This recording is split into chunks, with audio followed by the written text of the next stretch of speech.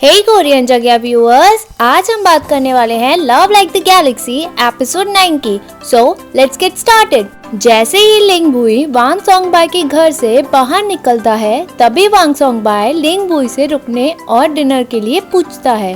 Quickie बताता है कि लिंग बुई बाहर नहीं खाते हैं और वो वहाँ से चले जाते हैं। तभी शाओशेंग सामने से आती है और लिंग बुई उसे देख के रुक जाता है। शाओशेंग वांग सोंग बाय के पास जाती है और कहती है कि वो यहाँ रुकेगी। सोंग बाय पूछता है कि तुम कौन हो। शाओशेंग उसे मजाक ना करने को कहती है और बताती है कि वो शाओशेंग है। सोंग बाय उससे पूछता है कि तुम्हें क्या हुआ है। उसे लगता है कि उसका ये हाल उसकी माँ ने किया होगा और वो हंस जाता है। शाओशेंग बताती है कि उसकी माँ ने उसे कुछ भी नहीं किया है और आप मुझे इस हाल में भी देखकर खुश हो रहे हो। तभी लिंग बुई उन दोनों के पास आ जाता है और स्माइल करता है। यूफई हंसता है और लिंग बुई उससे पूछता है कि क्यों हंस रहे हो। यूफई मना करता है। क्विकी बोलता है कि अगर बुई ने कहा है कि तुम हंस रहे हो, इसका मतलब तुम हंस रहे हो। सोंग बाय शाओशेंग को चीची के पास जाने को कहता है। शाओशेंग अंदर चली जाती है। बुई आसमान देखता है, तभी सभी आसमान देखते हैं। सोंग बाय उसे जाने को कहता है। बुई उससे वहीं डिनर करने को कहता है और अंदर चला जाता है। क्विकी पूछता है कि कोई प्रॉब्लम है क्या। सोंग बाय मना कर देता है और मैडम वांग के सामने शाओशेंग और चीची होते हैं। चीची वांग लिंग की बुराई करती है कि उसने शाओशेंग का चेहरा खराब किया है और उसे बद्दुआ भी देती है। मैडम वान शाओशेंग को कुछ दिन यहीं रुकने को कहती है और कहती है कि जब तुम्हारी माँ का गुस्सा ठंडा हो जाएगा तो वो बात करेंगी। शाओशेंग और खुश हो जाती है। मैडम वांग मिसेस वांग से बात करती हैं कि चीची पूरे दिन कुछ भी नहीं करती है और वो उनसे पढ़ने को कहती है। चीची पढ़ने से मना करती है और कहती है कि वो शाओशेंग को हॉर्स राइडिंग सिखाना चाहती है। वो शाओशेंग के फेस का एक्सक्यूज देती है। मैडम वांग कहती हैं कि चेहरे से लिखते नहीं हैं। चीची को पढ़ने के साथ सारी ज्वेलरी हटाने को कहती है। वो पूछती है कि आधी रात को तुम किसे अपनी इतनी सारी ज्वेलरी दिखा रही हो। चीची कहती है कि आजकल सभी ऐसे पहनते हैं। मैडम कहती हैं कि वो उसके लिए ज्वेलरी सेट बनवाएंगी अगर कोई तुम्हारी तरह कपड़े पहनता हो, लेकिन अगर किसी ने भी तुम्हारी तरह कपड़े नहीं पहने तो वो सारी ज्वेलरी अपने पास ही रख लेगी। शाओशेंग मैडम वांग से खाने के लिए पूछती है। मिसेस वांग चीची से कहती है कि तुम शाओशेंग को अपने कमरे में लेके जाओ, उसे चेंज कराओ, वो खाना उसके कमरे में ही भिजवा देगी। वो दोनों वहाँ से चली जाती हैं। मिसेस वांग मैडम वांग से कहती हैं कि अगर लड़ाई में जो शाओशेंग ने किया वो अच्छे घर की लड़कियाँ नहीं करती हैं। तभी मैडम वांग कहती है कि अगर किसी को गुस्सा आए तो वो शांति से सॉल्व नहीं होता। मिसेस वांग कहती है कि वो बड़ों को इन्फॉर्म भी तो कर सकती थी। मैडम वांग कहती है कि शाओ युआनी भी वही थी, उसने अपनी बेटी को जस्टिस नहीं दिलाया। मिसेस वांग कहती है कि उनका गुस्सा मुझ पर ना निकालो। मैडम वांग कहती है कि लाइफ में हमेशा लड़ाई अपने अधिकारों के लिए होती है। अगर कोई ऐसा नहीं करता तो इस तरह से जिंदगी जीना बेकार है। वो चेंगशी को लेकर कहती है कि उसने अपने गुस्से को अंदर ही रखा, उसने अपना ही ख्याल था, उसने सोंग बाय का ब्रदर बनने नहीं दिया क्योंकि परेशानी के वक्त वो दुश्मन से लड़ने के लिए हमारी कोई भी मदद नहीं कर सकता था। मिसेस वांग मानती हैं। मैडम वांग कहती हैं कि चीची सोंग बाय पे गई है और शाओशेंग चेंगशी पे। वो सभी ब्रॉड माइंडेड है, छोटी बातों में उनका ध्यान नहीं जाएगा। जब हम दोस्त चुनते हैं, उनकी ईमानदारी के साथ साथ ये भी देखा जाता है कि वो सही इंसान है भी या नहीं। अब वो बहुत बूढ़ी हो गई है। वो ग्रैंडसन के बारे में बताती है।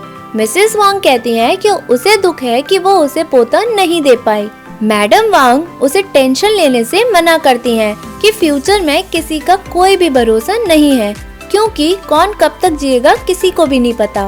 तभी एक मेड आती है और बताती है कि मास्टर सोंग बाय ने ड्रिंक कर ली है और वो स्टडी रूम में आराम कर रहे हैं, वो उनसे मिलने नहीं आ पाएंगे। मैडम वांग पूछती हैं कि लिंग बुई चले गए क्या। मेड मना करती है और बताती है कि वो गेस्ट रूम में पूरी रात रहेंगे। मैडम वांग पूछती हैं कि बुई ने भी ड्रिंक की है क्या? मेड मना कर देती है। मैडम का अलग ही रिएक्शन होता है। यहाँ शाओशेंग और चीची ड्रिंक करते हैं। शाओशेंग चीची से पूछती है कि मैडम वांग ने अपने कान कैसे खो दिए। चीची कहती है ये बात तो सभी को पता है। जब उसके ग्रैंडफादर चले गए थे तब उसके फादर 10 साल के भी नहीं थे। उसके बाद दादा की तरफ से उनके कजन आए और ग्रैंडमदर को दूसरी शादी के लिए कहा ताकि वो लोग ग्रैंडफादर की प्रॉपर्टीज पे कब्जा कर लें। चाहे कुछ भी हो जाए, ग्रैंडमदर ने दूसरी शादी न करने का फैसला लिया, लेकिन वो लोग मान ही नहीं रहे थे। तभी उन्होंने अपना कान काट लिया और सभी के सामने ये कसम खाई कि वो दोबारा शादी कभी भी नहीं करेंगी। यहाँ लिंगबुई चीची के कमरे के बाहर टहलता है। तभी वो चीची और शाओशेंग की आवाज सुनता है। शाओशेंग उसकी ग्रैंडमदर की तारीफ करती है। चीची बताती है कि उसकी ग्रैंडमदर पुअर बैकग्राउंड से आई हैं, बट ग्रैंडफादर ने उनके साथ कभी भी गलत ट्रीट नहीं किया। उन्होंने उनको बहुत प्यार दिया, रिस्पेक्ट दिया, शादी भी की और उन्होंने कहा कि उनकी ग्रैंडमदर पूरी दुनिया में सबसे अच्छी वुमेन है। इसी वजह से उसकी ग्रैंडमदर को किसी से भी डर नहीं लगता था। लिंगबुई सब सुनने की कोशिश करता है। यहाँ शाओशेंग कहती है कि कोई आपको अच्छे से ट्रीट करे ये तो बेस्ट एग्जाम्पल है। वो उसकी ग्रैंडमदर को हीरोइन बताती है। चीची शाओशेंग से उसके हीरो के बारे में पूछती है जिसके साथ वो अपनी जिंदगी बिता सकती है। शाओशेंग बताती है कि उसकी मदर ने कुछ भी नहीं सिखाया, इसलिए उसे लगता है कि वो एक ऑर्डिनरी फैमिली में शादी करेगी। बुई क्विकी और यूफई को जाने को कहता है। चीची कहती है तुम ऐसे ही किसी से शादी नहीं कर सकती हो। शाओशेंग कहती है कि जब से वो पैदा हुई है वो कभी भी सेटिस्फाई नहीं हुई है। लिंगबुई ये सब सुनता है और वहाँ से चला जाता है। यहाँ लुयाओ अपने बड़े भाई के कमरे में जाता है और वो वापस जाता है। तभी उसका भाई लाओ बैन बाहर आता है। वो पूछता है कि तुम ली के साथ घर आए हो, तुम अपने कमरे में आराम क्यों नहीं कर रहे हो? लुयाओ मन में शाओशेंग की ब्रेवरी को सोचता है और अपने भाई से ही जाओजुन से एंगेजमेंट तोड़ने की बात कहता है। वो कहता है कि हम दोनों की पर्सनालिटीज बहुत अलग है और सभी जानते हैं कि उसके और प्रिंस शाओ के बारे में।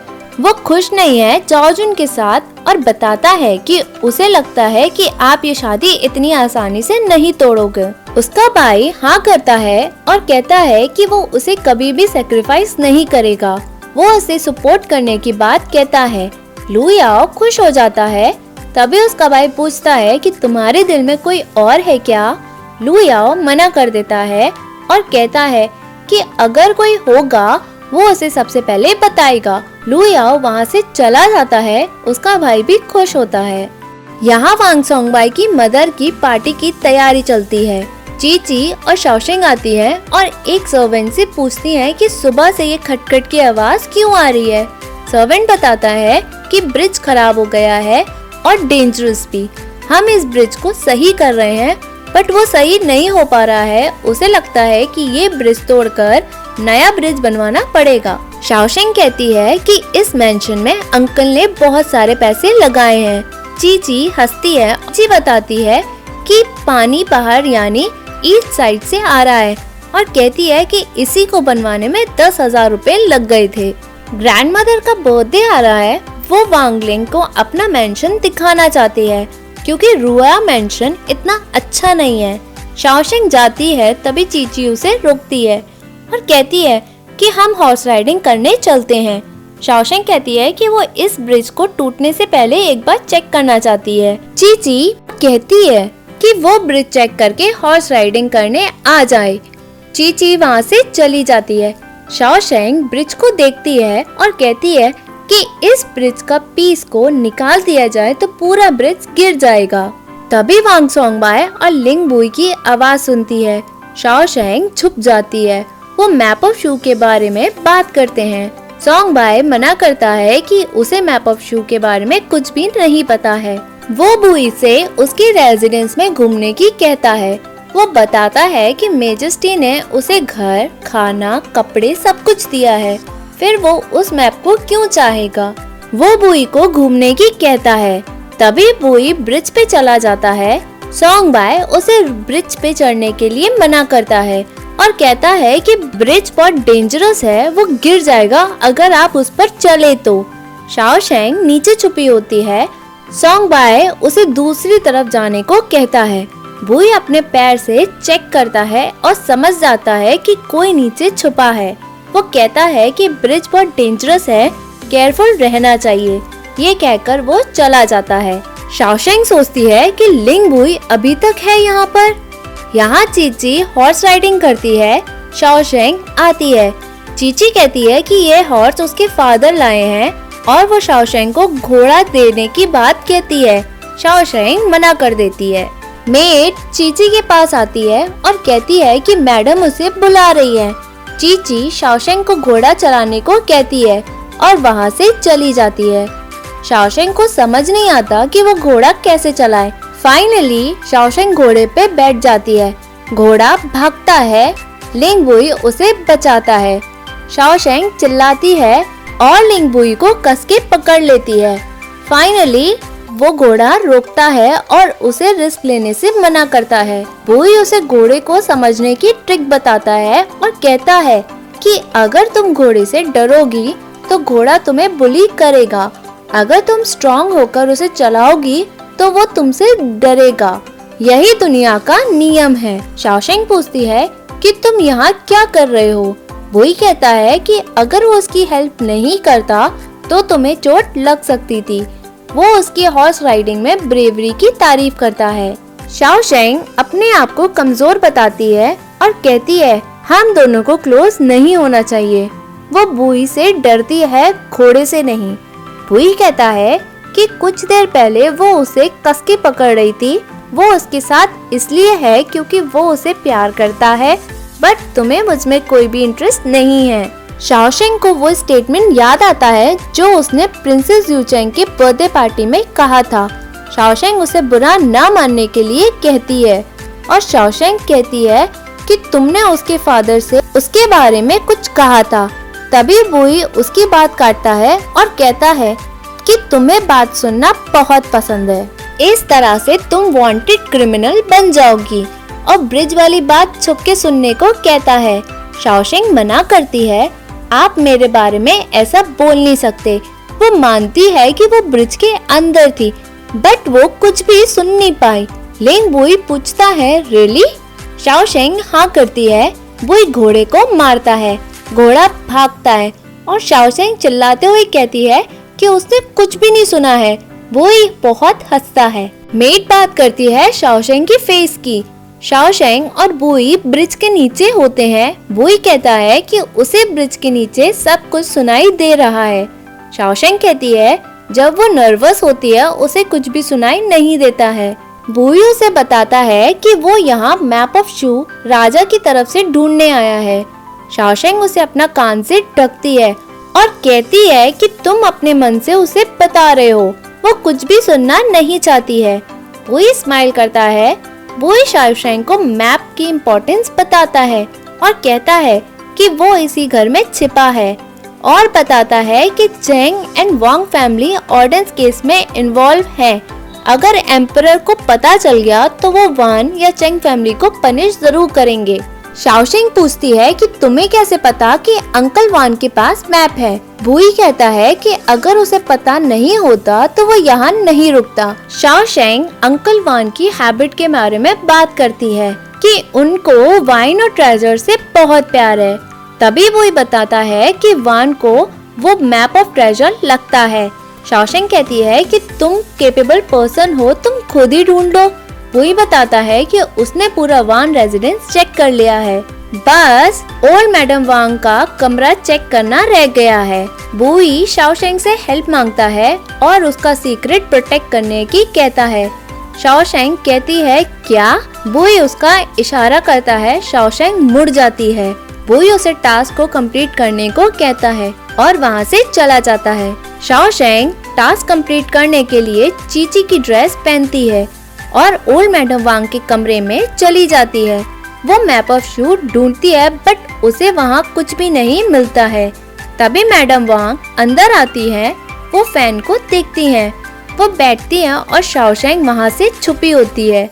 मैडम वांग शाओशेंग को चीची समझती हैं और कहती हैं कि तुम लुका छुपी खेलने की अब उसकी उम्र नहीं है।